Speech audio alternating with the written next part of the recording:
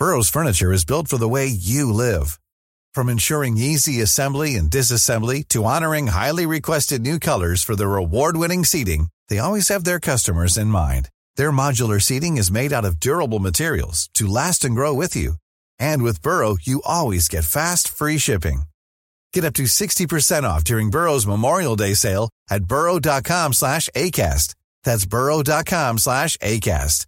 burrow.com/ACAST.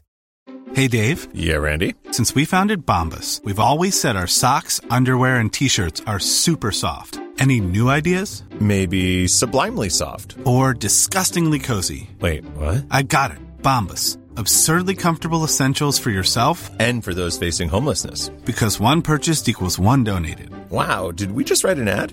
Yes. Bombas. Big comfort for everyone. Go to bombas.com/ACAST and use code ACAST for 20% off your first purchase. Mom deserves the best, and there's no better place to shop for Mother's Day than Whole Foods Market. They're your destination for unbeatable savings, from premium gifts to show-stopping flowers and irresistible desserts. Start by saving 33% with Prime on all body care and candles. Then get a 15-stem bunch of tulips for just $9.99 each with Prime. Round out Mom's menu with festive rosé, irresistible berry chantilly cake, and more special treats. Come celebrate Mother's Day at Whole Foods Market. The following program is brought to you by your friends at Podcast One. Don't forget to download our new Podcast One app. Napa know-how. At Napa Auto Parts stores and Napa Auto Care Centers, get a $25 prepaid Visa card when you get any Napa Automotive battery. It's the best deal for some of the best batteries from some of the best car people around. But we might be a little partial. Anywho, pick up any Napa Automotive battery and save $25. Do it yourself or have it done for you. That's Napa know-how. Napa know-how. At participating Napa Auto Parts stores and Napa Auto Care Centers while supplies last. Offer ends 8/31/20. When was the last time you thought about your batteries? I mean, that's what they do, right? Stay unnoticed, unseen, shoved in a battery compartment, and click, your stuff works. But you're going to be thinking about this one. Duracell Optimum, the battery that can make your devices work even better than copper top. Toothbrushes, faster. Screwdrivers, faster. RC cars, yeah, an upgrade without upgrading. So just this one time, do you and your devices a favor and upgrade to the power of Duracell Optimum. Hey everyone, John Roca here. Pluto TV is the leading free streaming television service. Watch over 100 TV channels and thousands of movies on demand, all completely free. Pluto TV never asks for a credit card. You don't even need to sign up to watch free. Pluto TV is the easy and completely legal way to watch your favorite TV shows and hit movies for free. What are you waiting for? Never pay for TV again by downloading Pluto TV. You can download Pluto TV for free on all of your favorite devices today, including your phone, Roku, Amazon Fire TV, Apple TV, smart TVs, PlayStation, and anywhere else you stream. Napa know-how. This month, Napa's got all kinds of motor oil deals that can save you some serious cash. Like a 5-quart jug of Napa full synthetic motor oil for just $16.49. With savings like that, you may start feeling like a VIP. But don't let it go to your head.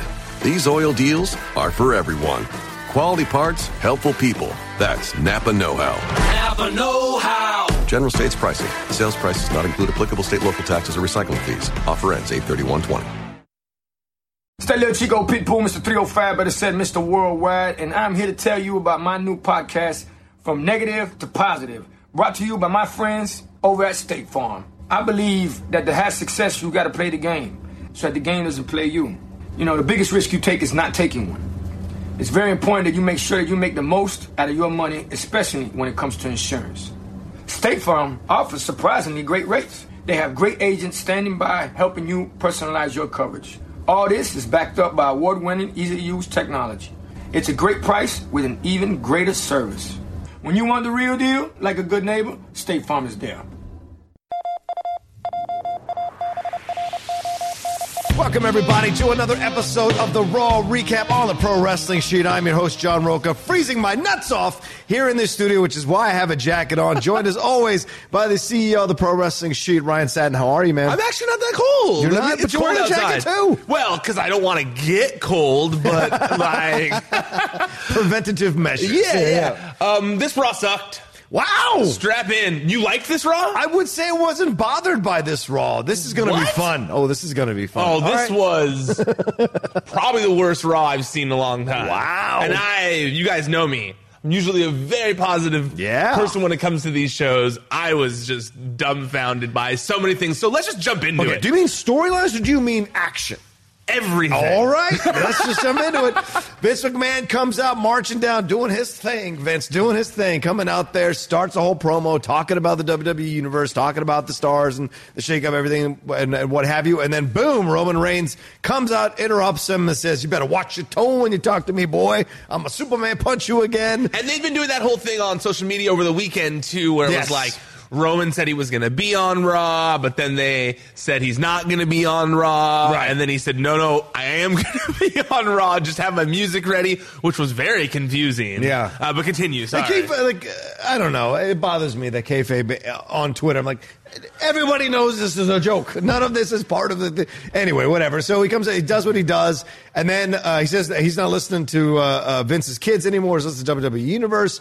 Then Daniel Bryan comes out when Vince is crying about security and saying, you belong on SmackDown. You went to SmackDown. Then Daniel Bryan comes out and he goes, what is going on here? You're at SmackDown too. He says that Kofi shouldn't be champion, doesn't deserve to be champion, blah, blah, blah. Kofi interrupts. The fans go nuts. Kofi really working the fans so well as a face here on the top ropes, says all this kind of stuff. And it essentially sets up a matchup later on down the road. But first, he talks about this wild card thing.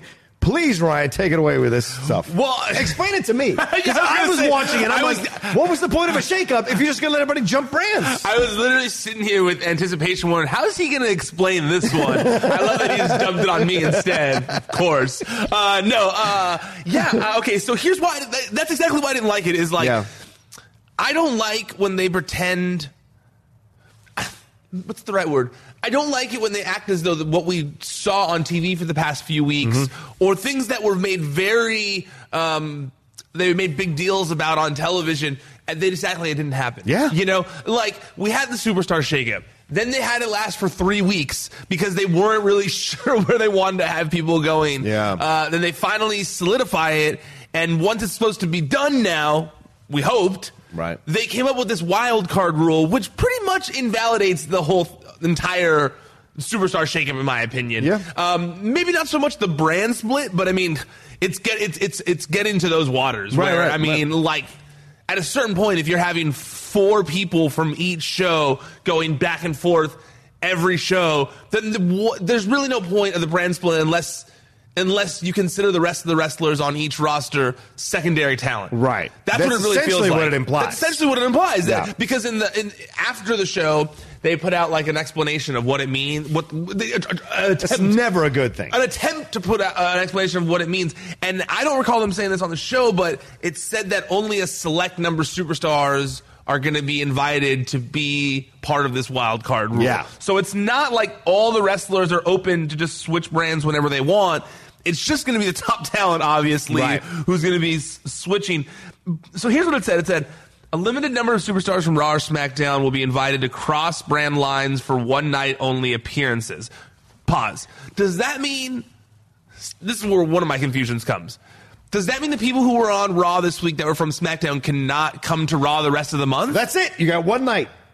That's what it says. One-night-only appearances. Or does that imply that you're only going to appear that night, but you could appear another night down the road, but you're not a consistent performer on that night? That's how I read it, because I go, there's no way if they're doing this, it was to only allow Roman to be on the show once a month. Right. Like, that's how I look at it. Yeah. And vice versa, or like to have Seth Rollins on SmackDown for a night, you know. Just stop with the brands already. I don't think there's any point to it, Ryan, especially with, the Fox deal coming here about this stuff. This is why they did this. It's a bit of a creative on the fly, but you're in essence, you're kind of like massaging the rules of things so that you can put your best talent or your most over talent on the big show of Fox and make sure the fans are watching and the ratings are up and the deal is worth it to you, right? And so this is what I find to be a bit disingenuous of them and doing this whole wildcard thing. So it just basically implies where you are on the roster.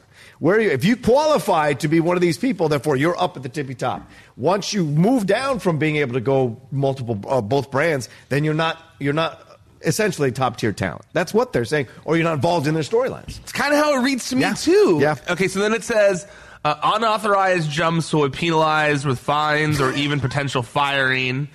And then and then in the article it says that this doesn't mean WWE is going back to the days of Raw Super Shows or ending the brand extension. So, I mean, to me, it seems like this is a sign of them that they're going to be ending the brand extension. Yeah. Which is interesting because I don't think it's needed. I think that they have a plethora of talent right now. Yeah. And it's not that Raw or SmackDown are lacking in star power. Right. It's that they're lacking in continuity. They're lacking in interesting, compelling characters and storylines. Like, right now, the reason Bray Wyatt is one of the most compelling things on the show that people are looking forward to every week is because it's a layered character that people don't know what's going to happen. Watching AJ Styles and Seth Rollins versus Baron Corbin and Bobby Lashley, regardless of the finish, but you know what's going to happen. Like, you know what kind of match you're getting into. You know what kind of match you're going to watch. And while it was good and we're going to get into it,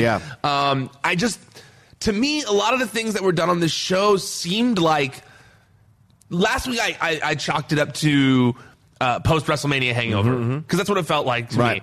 But seeing all this like ratings freak out online and stuff, to me it seems like this is a desperation attempt. It feels like, and if this is their move in a desperation attempt, that's scary. Even Roman called them out in a kind of meta way, saying, hey, you promised all these changes. The changes aren't working or whatever. Made me laugh because it's literally what we've been saying on the show for months. We were saying it like they said they were going to do this thing.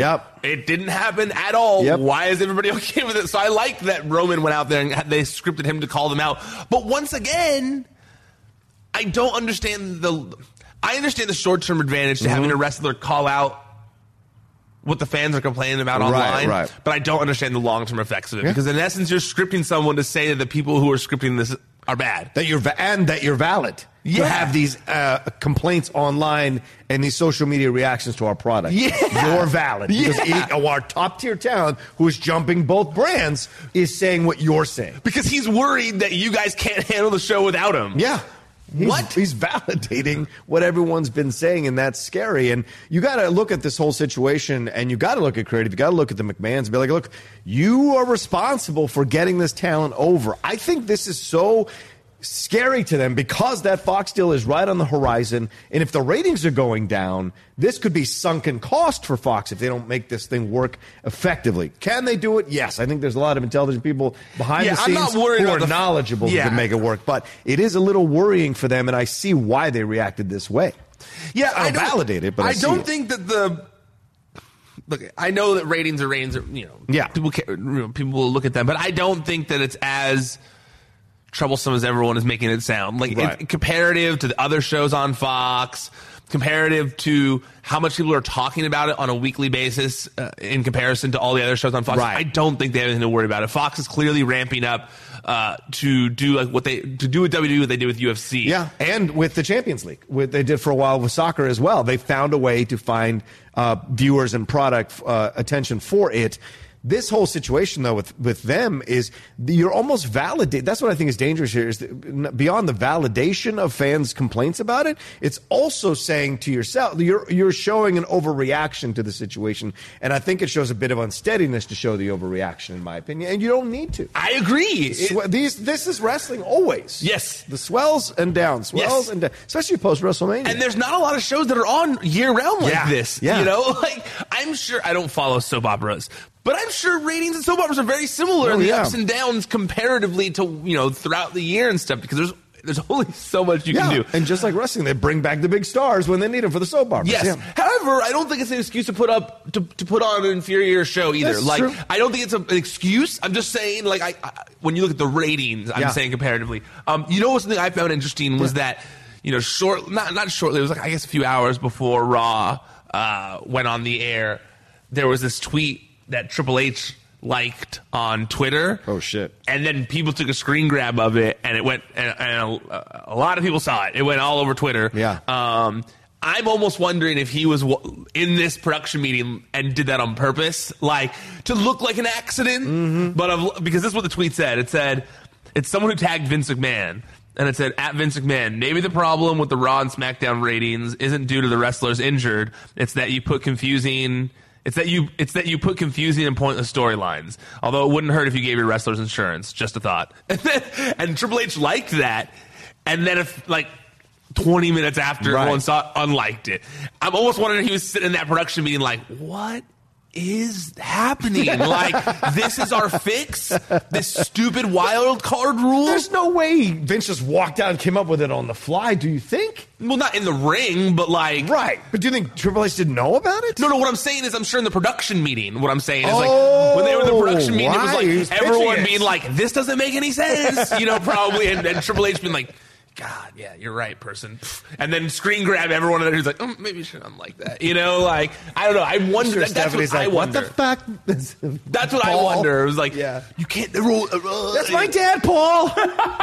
Because Stephanie's tagged in that too, so I'm sure she would have seen him like it too and been like, what are you doing?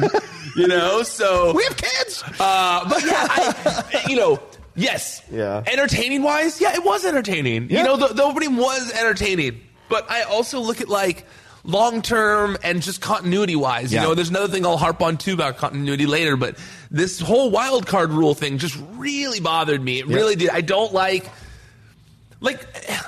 there's more things I'll bring up in regards to this wild card rule, so I'll explain. But, yeah, it felt very much like Vince rolled in with, I have the idea, and everyone was like, what? And he's like, nope, this is what we're doing, And what can you do?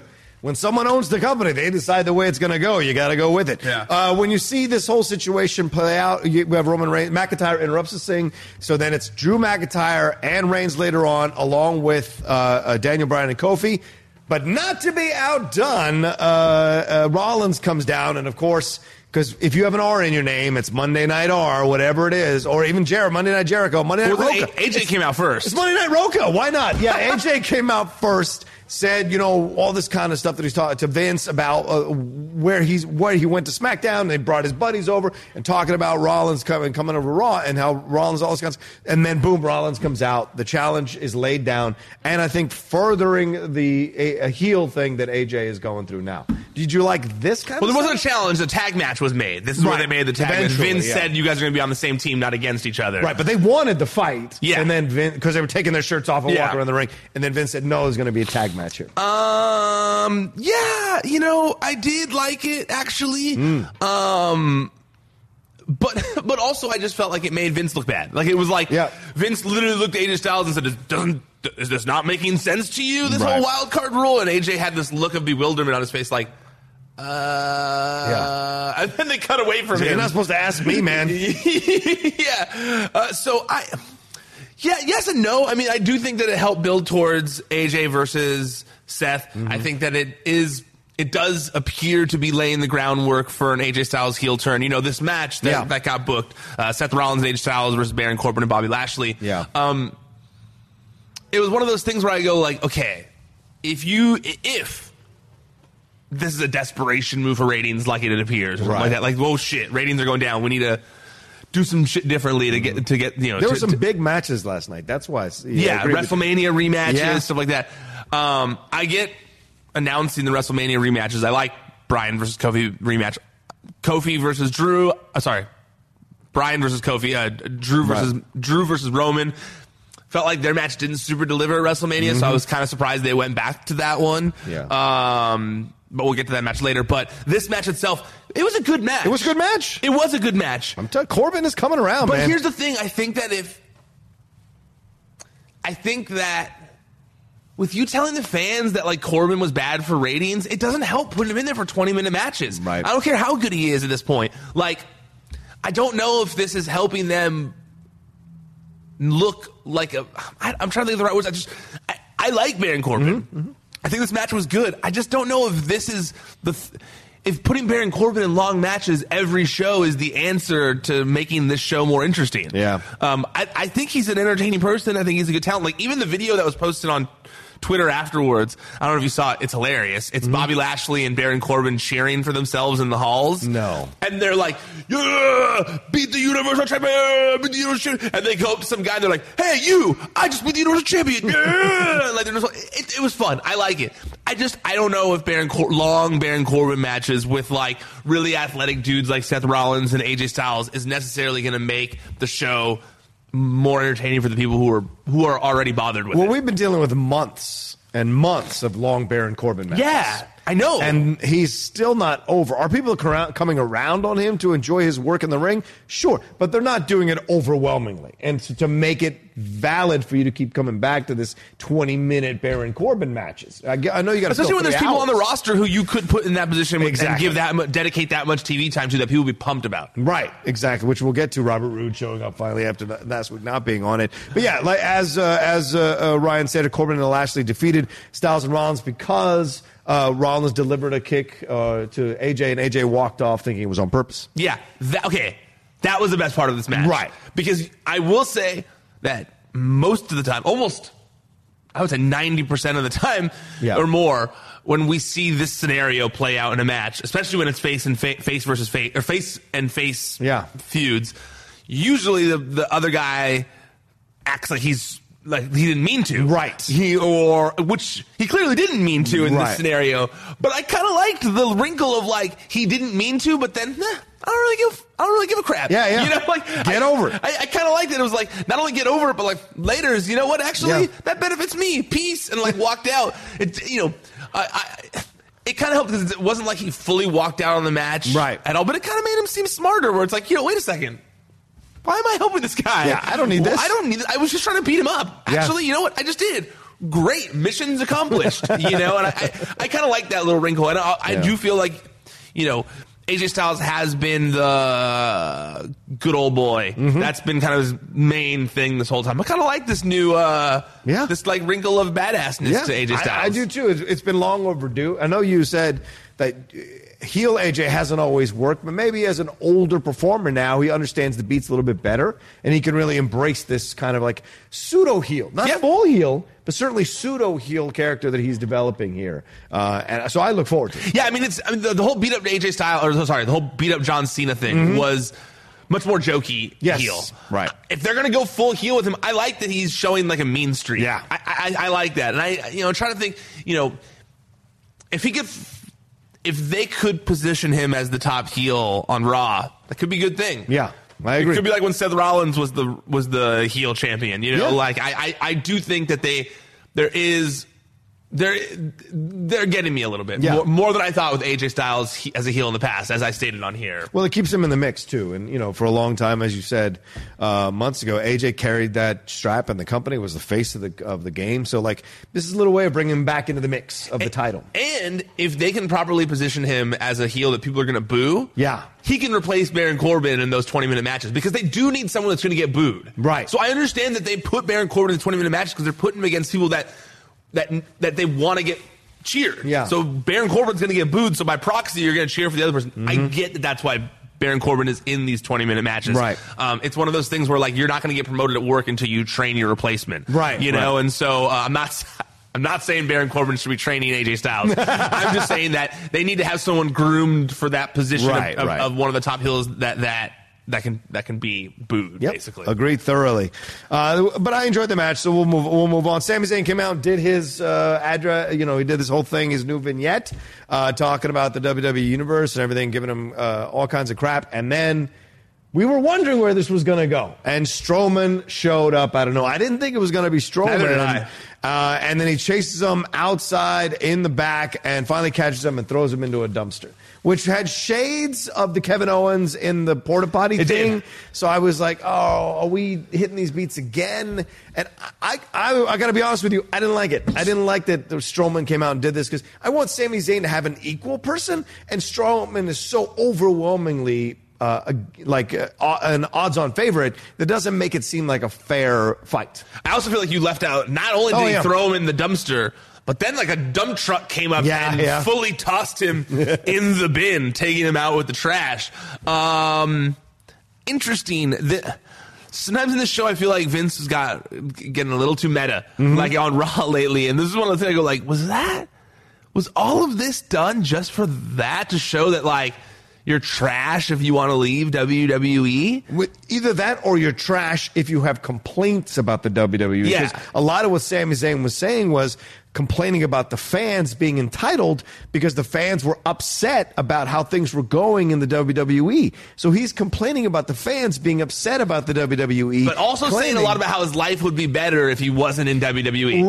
Right. But he's like, no, I'm not going to leave, blah, blah, blah. So yeah, killing two birds with one stone with Zayn. You go against the fans who are complaining about it, and you go against the wrestlers who are possibly going to AEW or complaining about the situations going on behind the scenes with their storyline. That's how I watch this. Yeah. I could sometimes, as people call me out on social media I look a little too deeply into things, as you saw with the Dean Ambrose video or whatever, but like I felt that way while watching it. Like I was like, is there more here, or is this just to kick off a feud with Braun Strowman? If it's just to kick off a feud with Braun Strowman, I feel like it wasn't done in the best way. No, it wasn't. Here's the thing. Once again, I very much enjoyed this segment. Yeah. Like, it was fun to watch. The look in Sammy's face of fear of Braun Strowman was entertaining. The stuff in the back when he's just throwing the bins, and Braun Strowman saying, this has nothing to do with you, and throwing the bins at him.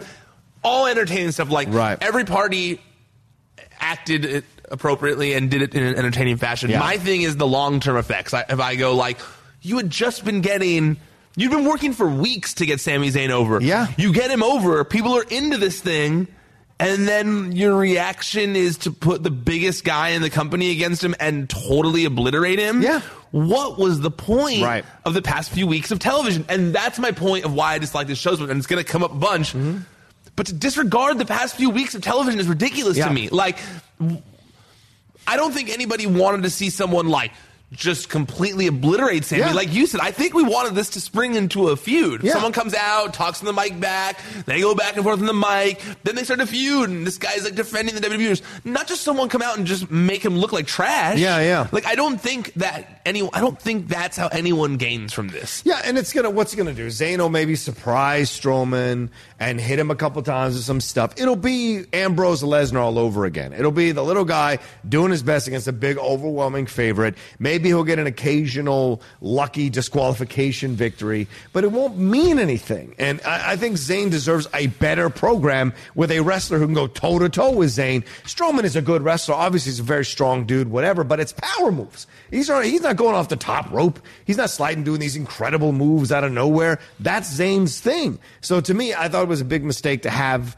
it be Strowman. It just kind of demolishes everything he tried to accomplish. And I get that. Mine is definitely more so in the fact that, like, I like compelling characters and interesting storylines, and having those two things combined, and combined to have something great that happens. And like, you have this compelling character in Sami Zayn that you've created the past couple weeks. Right.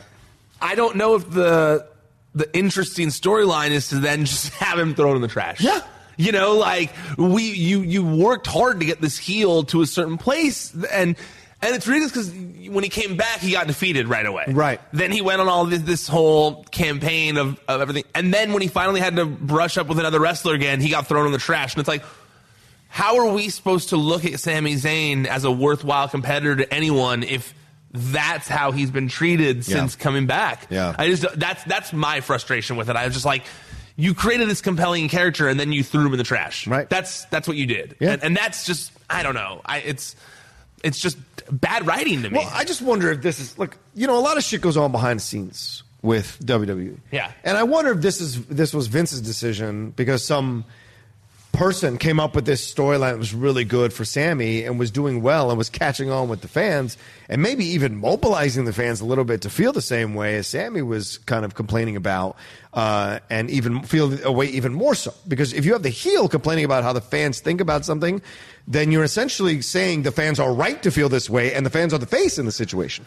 So Sami Zayn was almost validating in an indirect way the fans' concerns about WWE, and I wonder if Vince was like, no, toss him in the trash. That's what I decide. To him in a dumpster. I also wonder if it had anything to do, because when Sami Zayn first came back, he did an interview somewhere, and he said that the writer R.D. Evans had a lot to do with his first promo when he came back. And R.D. Evans got fired a WrestleMania weekend. And really? I wonder if it has anything to do with, like, that was an R.D. Evans thing. That's the guy. That's the writer who got fired during Bret Hart's Hall of Fame speech because he allowed Bret Hart to say Vince McMahon's name in the Hall of Fame speech. I didn't know this. Yeah. What happened here? That was during... Bret Hart's not allowed to say Vince McMahon's name? Apparently Vince McMahon does not like when people say his name during the Hall of Fame speech. Why? And the writers are told this. And so in the speech, Bret Hart said Vince McMahon, and so he went back and he fired the writer of it.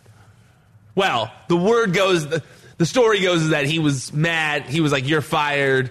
But then, like, that had happened before. Yeah. And then when they went back to him, like, "No, let's smooth this over." R.D. was like, "No, I don't want to smooth this over. I quit later." And, like, left. So I'll take my unemployment. Peace out. Yeah. So I wonder if that has anything to do with it. Vince just doesn't know what to do with this character because it's not something he was really involved in. Right, fair point. I don't know that. That's a guess of mine, you know? But that's an educated guess. You know, just because I saw Sammy say R.D. Evans helped him, and now R.D. Evans isn't there. So that's something I wonder. But at the same time, I hope they're not giving up, because I really think this was a strong character. Yeah. If this is for a few weeks just to come out there and talk shit to the fans, that's bad. Right. That's really bad writing. That's bad. So I hope that they have something better planned for this than just like, well, that was it for this new character of Sami Zayn. Yeah. And also, Sammy's the one that didn't go to Saudi Arabia, right? And that's coming up on the horizon, too. I wonder. All right, anyway. I didn't even think about that. Yeah. I didn't even think about that, getting him off TV before Saudi Arabia a little bit. Yeah, maybe. Lucha House Party action. Lucha House Party came and fought last night, I guess, trying to kind of make up for last week when they were pretty much squashed, and having them come back and destroy a no-name team. It did nothing. Absolutely nothing for them. I don't know why they did it other than to try to get the fans back behind them again, but it was a waste of time. They also did Lucha House Rules. Yeah, they did Lucha House Rules, which I thought were outlawed. Were outlawed a few weeks ago, and they said nothing about it. They weren't like, oh, you know what? They decided Lucha House Party rules are back. No, nothing. They just were like, oh, yeah, you're all stupid. You don't remember that a few weeks ago we said this was part of the reason for low ratings, and that this is why the show has sucked, that they were allowing this to happen. They just acted like, am I crazy? You're not crazy. Am I crazy? You're yelling and you're swinging your hands, and still I say you're not crazy. You're absolutely right for saying that, and it's just frustrating overall because, once again, massaging of stuff that we've seen a few weeks ago, saying this wasn't going to happen anymore. Now it's happening again because it's convenient to help this talent get back over with the fans after you creatively booked them to get destroyed by the Viking Raiders experience, whatever the hell they're called this week. The Purple Crush. You had them do this, and so to me, it was, once again, it's going. Nothing is real. Nothing, and I know it's scripted and it's fake, but nothing is tangible. Nothing is credible. Nothing is consistent. Everything changes all the time, and it's frustrating because then you're like, there's no tent poles in the ground that we can hold on to because they always move week to week. Yes, and that's frustrating as a fan. Yes, that's such a good way of wording it. And that is where my frustration lies. Last night, a former writer was giving me, former WWE writer was kind of like, well, do you care if it's a good product? And I'm like, yeah, I do care because I watch week to week. And if I was watching any TV show and they just completely disregarded stuff they had been building up for weeks or storylines that were a part of the show, people would say something. People have been about. Go ahead. I was just going to say that. Game of Thrones. People have been saying that about Game of Thrones. Yeah, people are going so upset. I literally said that in my when I was writing back. I go like, yes, this is. I would say this with any TV show. In fact, my timeline is filled with critics talking about the recent season of Game of Thrones and how they feel like they're force feeding and they're forcing things to happen because they only have so little episodes. Right. So they're completely disregarding some of these long arcs, character arcs, which, to be fair, I don't have a problem with because I understand that there are only a few episodes left. I have not disliked this season of Game of Thrones like others, but that'll be for that'll be for his Game of Thrones podcast that he does for the after show. You can check that out on Collider YouTube channel. Sunday nights. He comes in here and does it from the office Sunday night. That's how much he loves you and Game of Thrones. But I'll digress. Thank you. Yes, that was how I was with it though. I go like, what are you talking about? Of course I would say something. Like people are saying something. People say about everything. Like of course. And this is just like a complete disregard of something that it's literally like they were like, oh, that was 2 months ago. You think these idiots are going to remember something that happened 2 months ago? And you're like, yes, I do. Yeah, I people watch do. every week. Yes, people watch every week. What are you talking about? Yeah. You know, so yeah, that one when they trotted the Lucha House Party out there and they were doing their whole Lucha House Party thing and it was totally okay. Yeah. I was so mad. I was so mad because it was like, you're just not going to tell me anything? Well, just consistently through the whole show. Right? Yes. Changing of the rules. 3 superstars becomes 4 superstars, which is technically 6 people from SmackDown on the show. It's like, what? Yeah. I know numbers.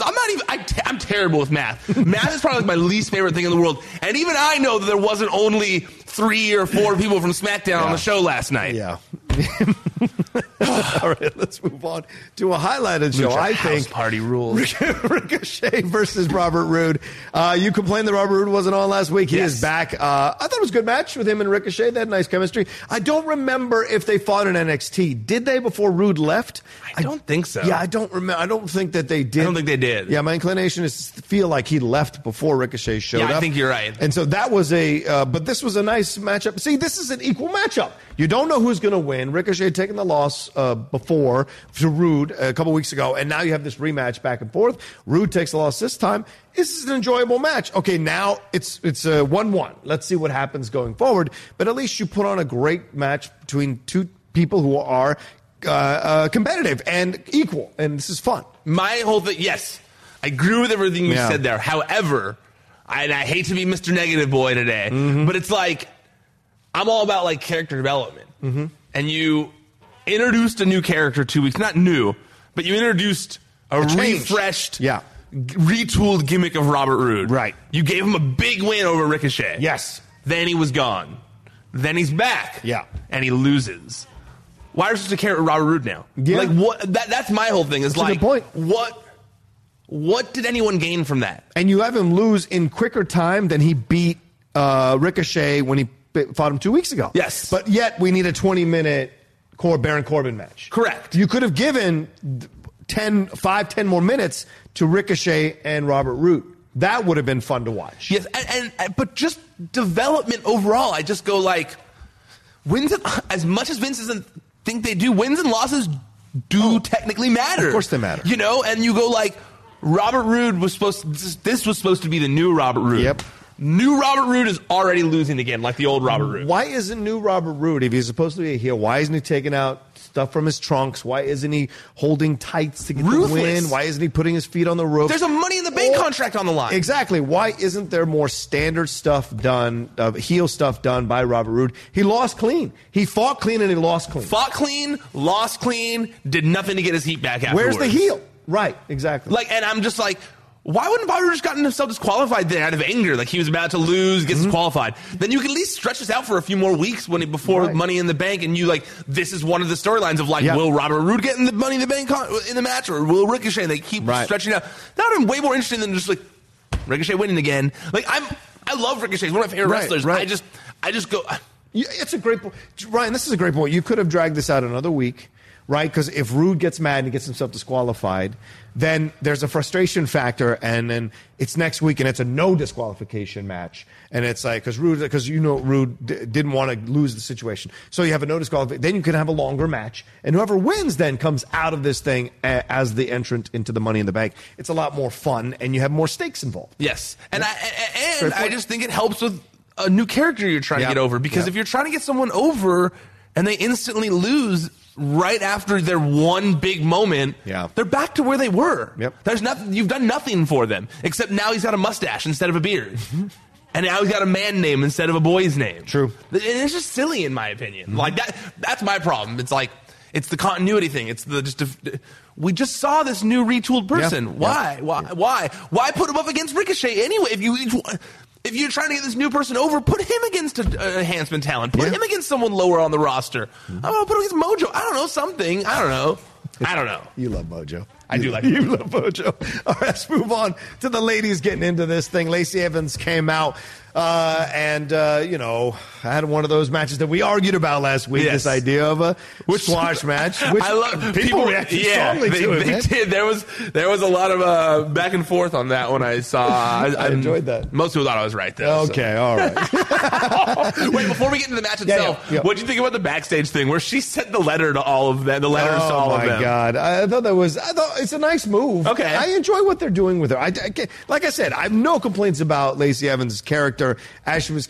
Now that they've gotten her involved, my issue was the walking the ramp crap. Yeah. That was driving me nuts. Give her something to do. And so finally they're letting her, and you know what? Lacey's stepping up to the challenge, and I really enjoy seeing that. You always want to see a good female heel, like you want to see a good male heel. She does a great job. If Alexa's not going to step into that void, then it's got to be Lacey Evans here in this situation. And so she does send the letter out. I'm surprised they showed up, but of course that's part of the storyline. I loved what the letter. I wouldn't have showed up. I love the letter that it smelled like peach cobbler or whatever. That cracked me up. That was just a random mention, but it just made me laugh. Yeah. I agree with you in that aspect. I think that you can see that she's gaining confidence by the week. Oh, yes. And you can see it like growing within her of like, this is what I'm supposed to be doing.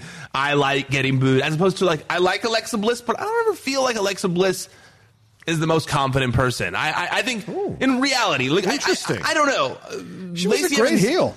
Great heel. I'm not saying she was a bad heel. I just think I just feel like Lacey Evans exudes confidence. Yeah. She very much exudes like this thing because of her military background and all that kind of stuff. But also it's character, right? I mean, like with Lacey, she's tall, she's strong, she's muscular. Yes. It's really evident when you watch her in the matches now. It seems like almost she's been on a new regimen than from NXT to Raw, that she's really bulked up. And I don't mean like in an offensive way. I mean like bulk up like muscle-wise. Yeah. Right? With Alexa, she has to play the underdog all the time. Totally. The pouting heel, the running away.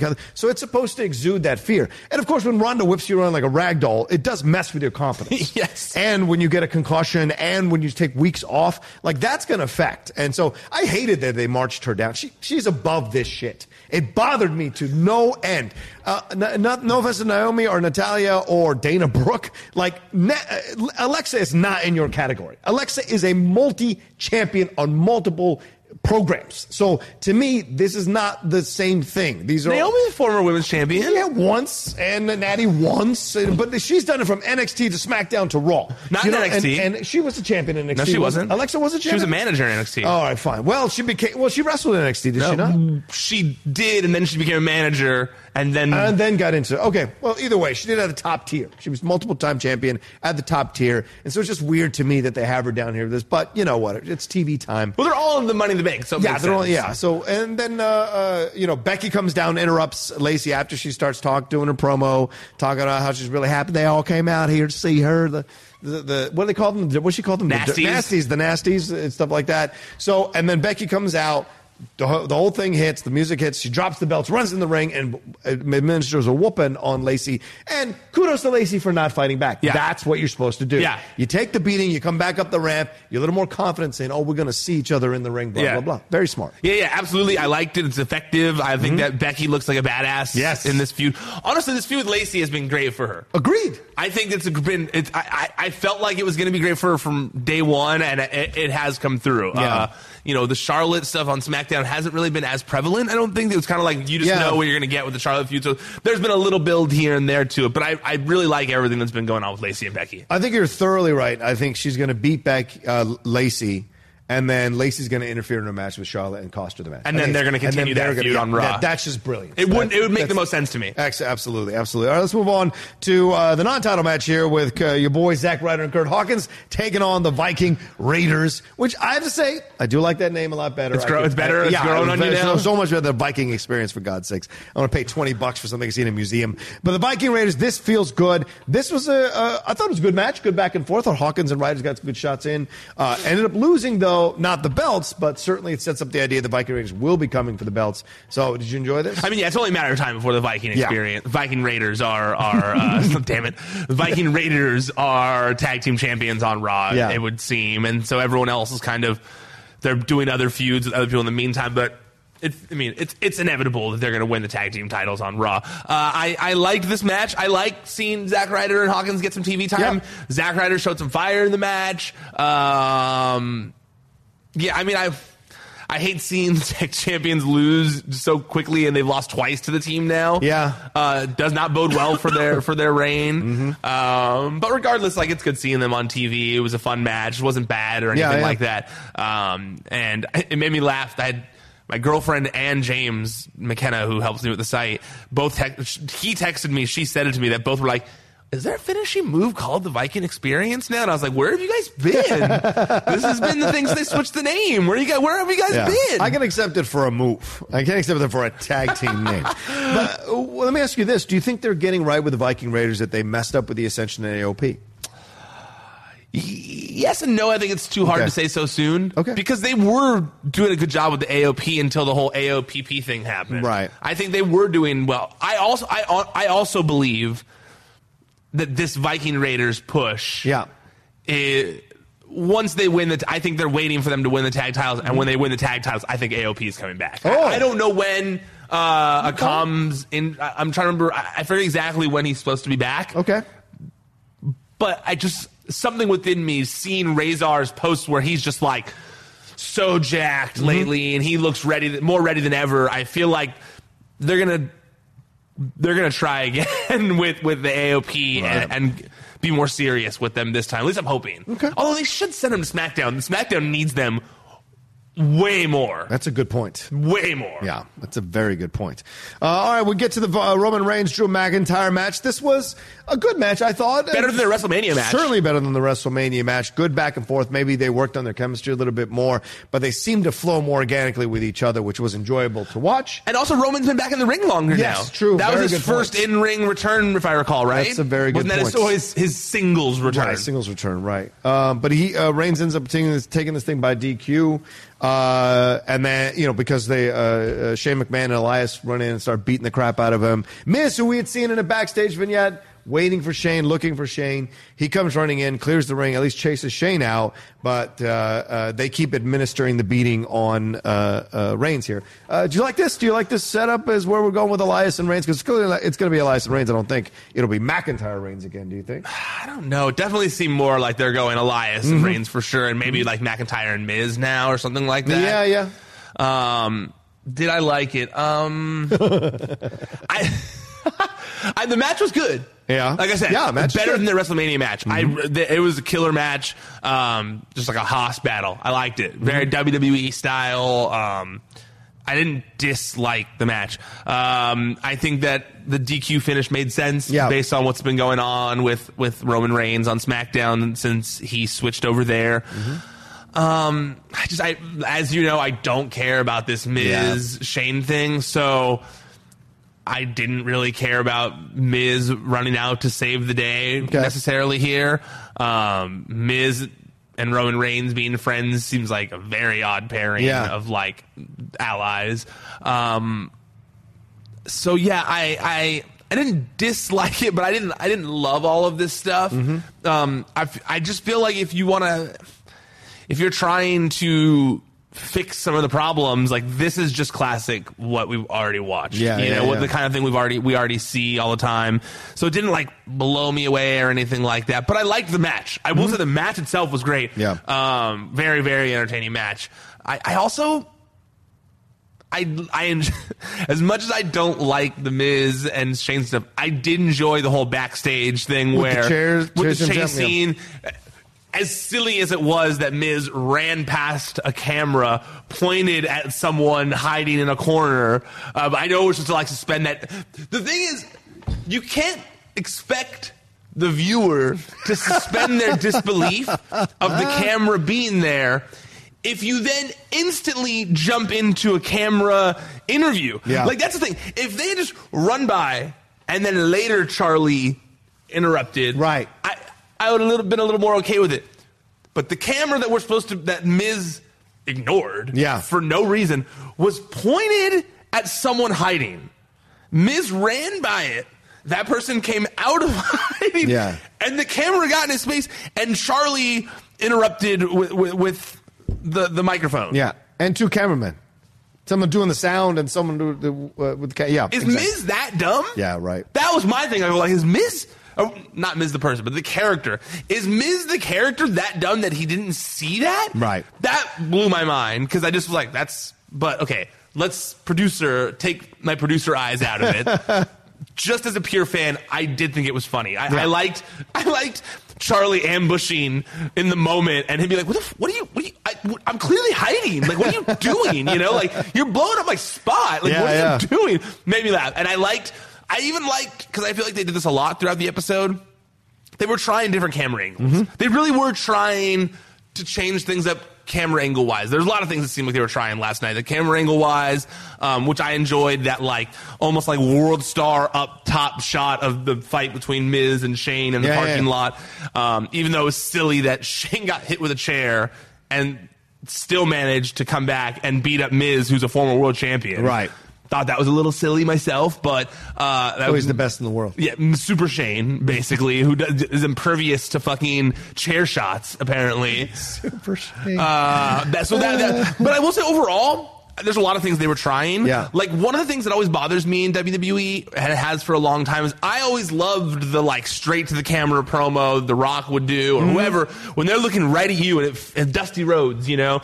Right at you, Ric Flair, and it feels like they're talking to you and they're bringing you in, like, you're with me. That's how you make someone. It's not just like pointing to the crowd. It's like when you're looking into the camera knowing that millions of people are watching that and that millions of people are behind that lens and you're drawing them to you. You're bringing that out. I love that. And I've always felt like that new angle they've done the past, like, I don't know, like decade it feels, where it's the standard Mean Gene interview setup, but they're never looking directly at the camera. They're always looking off camera a little bit, like they're talking to someone over there, and they're always like, I'm going to do this, I'm going to do that, but they're looking off camera, and it always and never resonated with me, because it's like, who are they talking to? Right. Are they talking to me? Are they talking to a producer? Yeah. Who are they talking to? And, you know, Daniel Bryan is the one who really, as of late, it felt like they were letting him do the opposite, where he was doing the, like, in the camera promos, and they're powerful and they're great.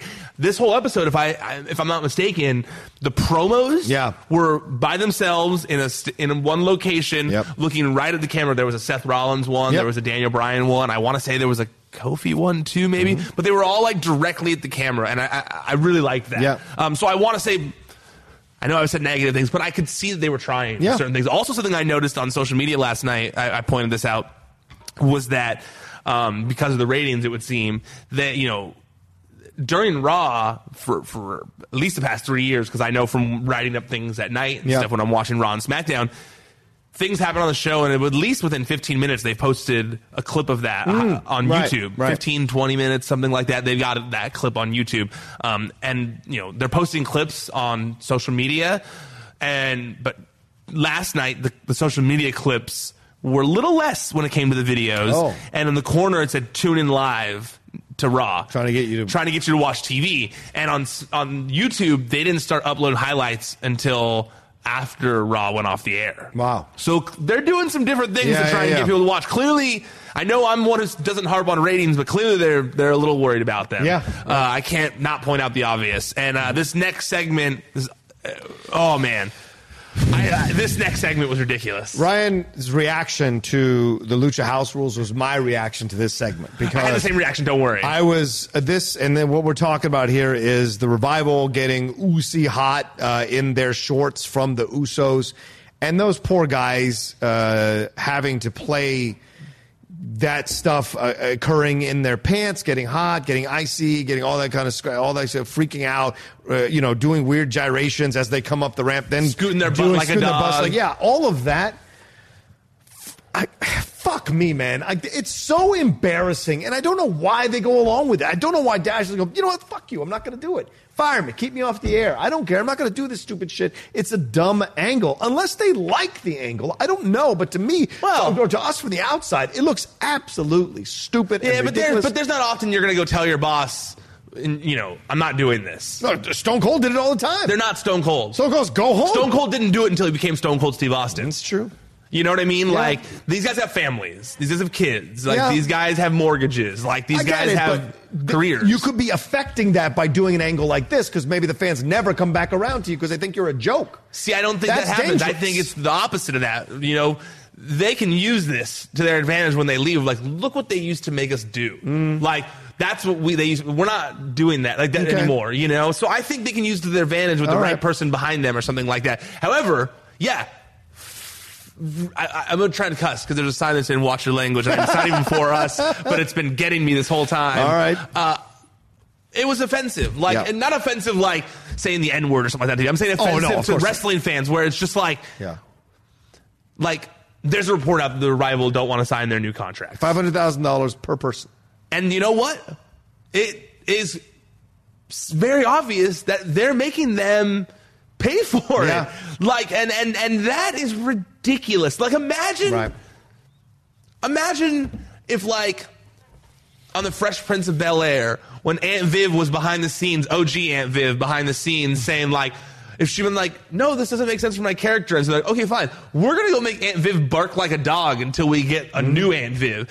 That's ridiculous. Like, if that was happening in any other entertainment medium, people are like, really? You're just embarrassing this person because they won't do because they don't want to sign a new contract? Like, imagine if I was here and I told the boss here at Collider, like, I don't want to sign a new deal, and so they just made me go on Schmodown or go on Collider Live and just start doing dumb shit like that. It would be so bad. You have to wear makeup. It'd be so bad. Yeah. Like, and I the thing is this.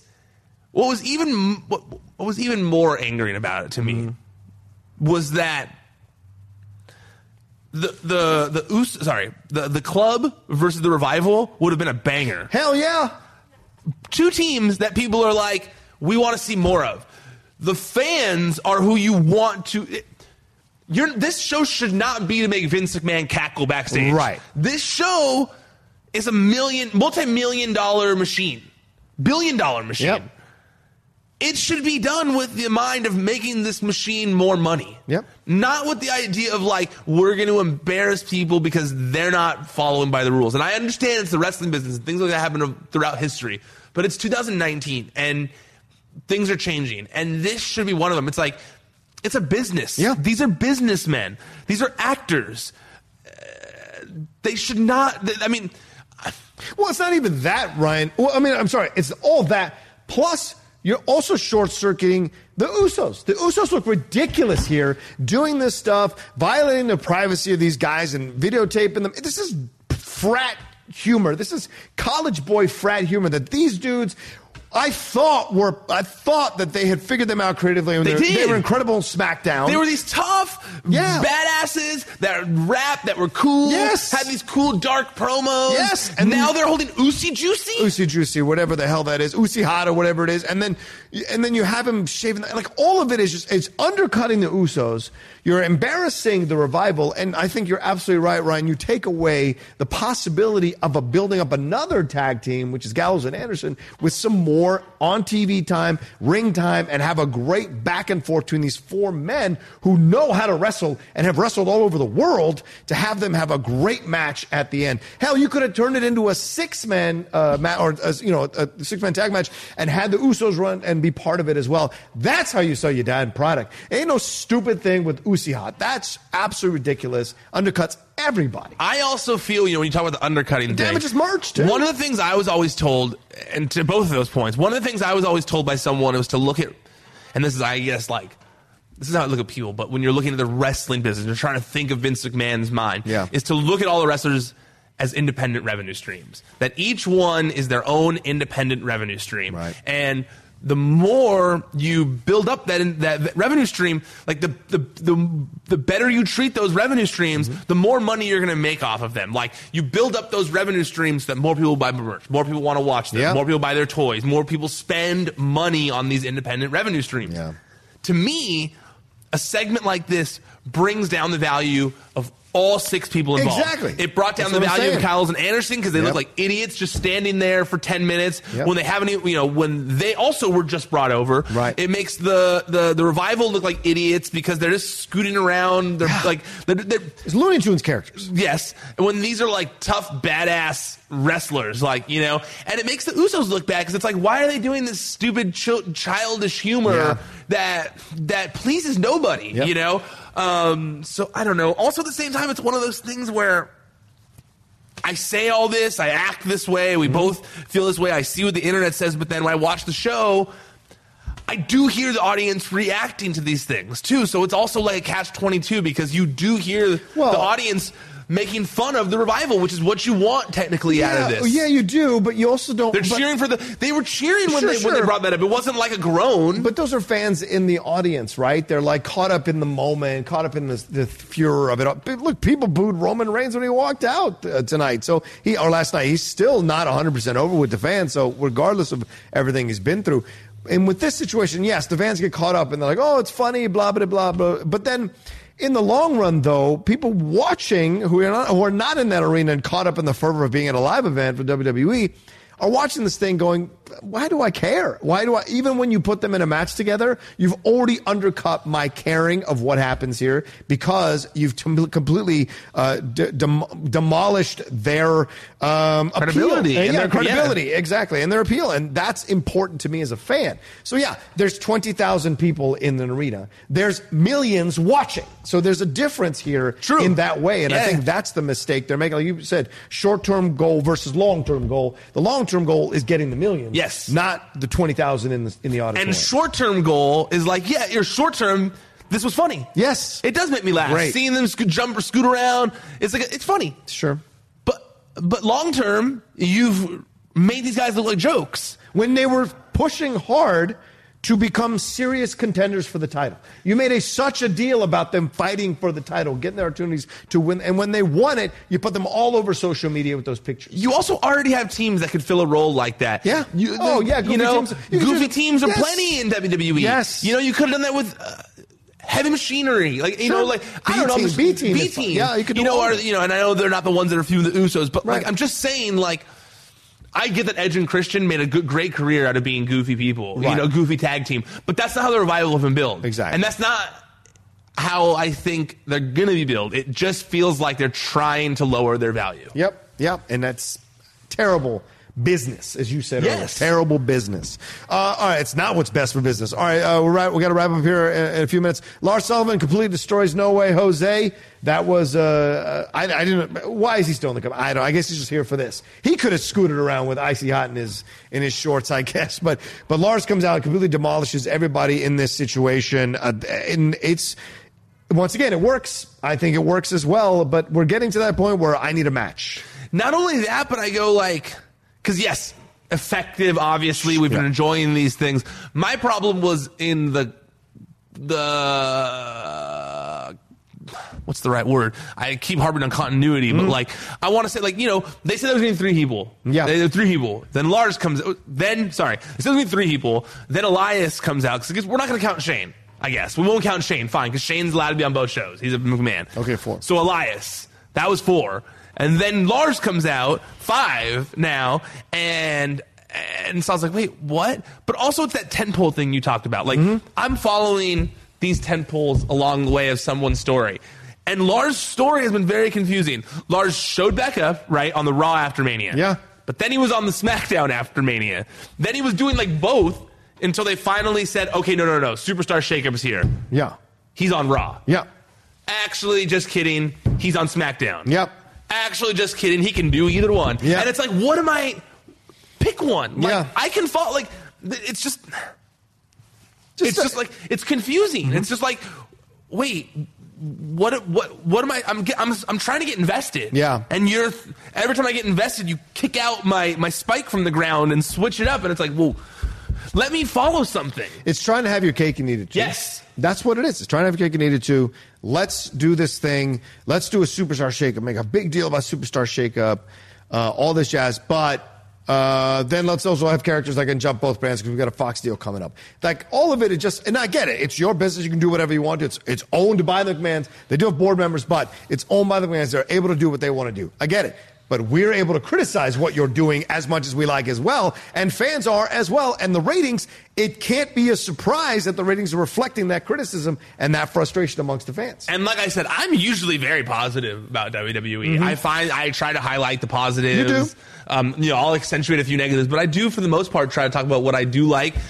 This episode just really got to me. My girlfriend and I both, we were watching it every segment. We were just looking at each other what was the point of that? This wasn't good. And when it was over, we were just saying to each other, that wasn't good. Yeah. There was really no redeeming qualities of the show. I can't deny. Yeah. Let's wrap up with the last match. That's Kofi Kingston defending his championship, his WWE championship against Daniel Bryan. Good match. Not as good as the WrestleMania match, but still a good match. They had less time this time. Exactly. And it's a Raw show. So, you're not going to bring out the pay-per-view level most of the time, level of matches there. But this was fantastic. Good match. He won clean, which pushes it even more that Kofi is the legitimate champion. But I found this to be odd because weren't we going the Kevin Owens route? Why is Daniel Bryan what is this all about? Is Daniel Bryan going to jump to Raw? What is Daniel Bryan's, or is this his way of getting Daniel Bryan off the air for a while after he loses? Because he said, I went into a 1-month sabbatical after this loss, blah, blah, blah. So is this going to send him down another loss? Another sabbatical, rather? If anything, I felt like it was to bring him back to TV, but I agree with you. You were like, well, wait, he's feuding Kevin Owens right now. Like, what's the point of this match? It really just felt like I said earlier, to pop a rating. It was like WrestleMania rematches to kind of like get people to view, to draw viewers in. Which I know that's the point of Raw in general, but when they're lower on the ratings, it feels like they do certain things to really try and bring people in. WrestleMania rematch, the match you all loved at WrestleMania. Rematch. So I don't think it'll affect the Kevin Owens storyline too much. But I do think that it was a good match. I enjoyed the match a lot. I feel like, I actually, for a moment, there were moments where I felt like Daniel Bryan was going to win. Yeah. And that's always good. That's always when good. there's near falls that are actually getting me, which is why I loved the Kofi versus Daniel Bryan match so much as it was, because so many times it just near fall after near fall and all the stuff where you were like, who's going to win? And this did help mirror that a little bit. Yeah. I do feel like for the people who maybe didn't watch WrestleMania, a big win to solidify, show a big main event win for Kofi was a good idea. But I don't know if it was necessary. I like when Raw ends with a cliffhanger. I think those are important. It makes you want to tune in for next week. And there wasn't really any, at the end of the show, there wasn't anything where I go like, I have to tune in next week, or even SmackDown. Where I go like, the one thing I see at SmackDown is who from Raw is going to be on SmackDown. Exactly. Now. And that's, I don't know, it's confusing. My fear is that, and some people have speculated about this, that they blame the ratings on Kofi being champion. Yeah, I saw that, but I don't think that's true. I hope true. they don't do that. I don't think that's accurate. And take the strap off him because of that. SmackDown hasn't been terrible in the ratings. Exactly. Yeah. And we should talk one last thing. We didn't mention it earlier in the run of the show, but the Bray Wyatt vignette. Did you enjoy that? Did you enjoy that vignette? Did you think it was a little weird? This one was weird, but I love out them. for Rampaging Rabbit or whatever his name is. I know. Rambling Rabbit, dude. Poor Rambling Rabbit. His bohemian ways. I see this new theory online all the time where people think that Waylon Mercy is going to be involved with Bray Wyatt now because it's Mercy the Buzzard. Oh, interesting. And then he said something about a picnic last night. And I guess there's like an old Waylon Mercy promo where he did like a thing at a picnic and like I don't know.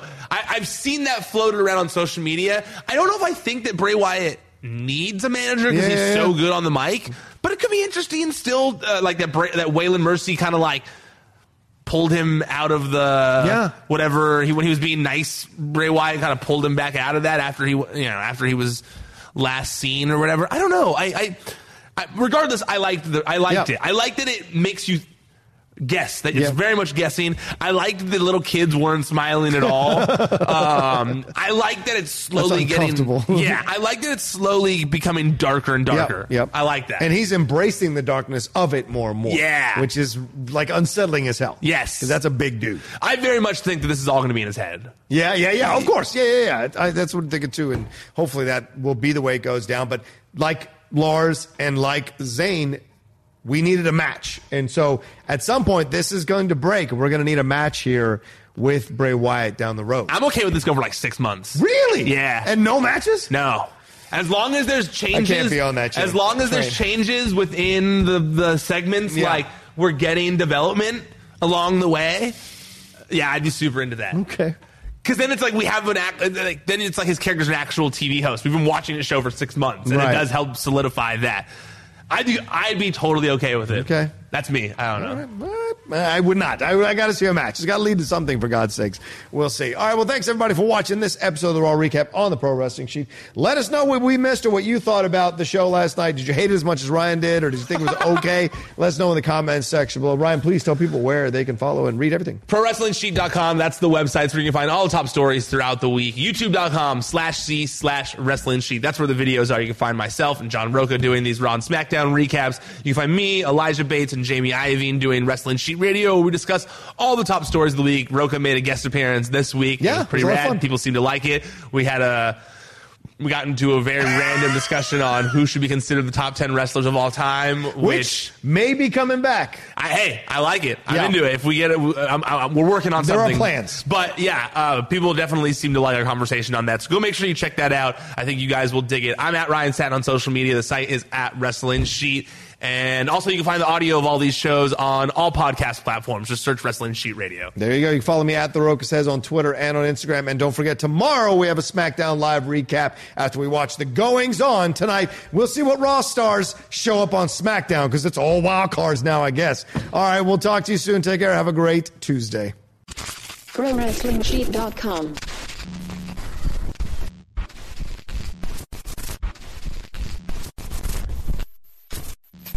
Napa know-how. Get all the quality parts you need at your locally owned Napa. Because right now, when you order from Napa online, you can pick up curbside at your local store in just 30 minutes. Or get your order delivered direct to your door with free one-day shipping on over 160,000 quality parts when you spend $35 or more. Quality parts delivered quickly and safely. That's Napa know-how. Napa know-how. At participating stores, standard ground shipping and exclusions apply. It's that little Chico Pitbull, Mr. 305, better said Mr. Worldwide, and I'm here to tell you about my new podcast, From Negative to Positive, brought to you by my friends over at State Farm. I believe that to have success, you got to play the game, so that the game doesn't play you. You know, the biggest risk you take is not taking one. It's very important that you make sure that you make the most out of your money, especially when it comes to insurance. State Farm offers surprisingly great rates. They have great agents standing by helping you personalize your coverage. All this is backed up by award-winning, easy-to-use technology. It's a great price with an even greater service. When you want the real deal, like a good neighbor, State Farm is there. Planning for your next trip? Elevate your travel style with Quince. Quince has all the jet-setting essentials you'll want for your next getaway, like European linen, premium luggage options, buttery soft Italian leather bags, and so much more. And is all priced at 50 to 80% less than similar brands. Plus, Quince only works with factories that use safe and ethical manufacturing practices. Pack your bags with high-quality essentials you'll be wearing for vacations to come with Quince. Go to quince.com/pack for free shipping and 365-day returns. Mom deserves the best, and there's no better place to shop for Mother's Day than Whole Foods Market. They're your destination for unbeatable savings, from premium gifts to show-stopping flowers and irresistible desserts. Start by saving 33% with Prime on all body care and candles. Then get a 15-stem bunch of tulips for just $9.99 each with Prime. Round out Mom's menu with festive rosé, irresistible berry chantilly cake, and more special treats. Come celebrate Mother's Day at Whole Foods Market.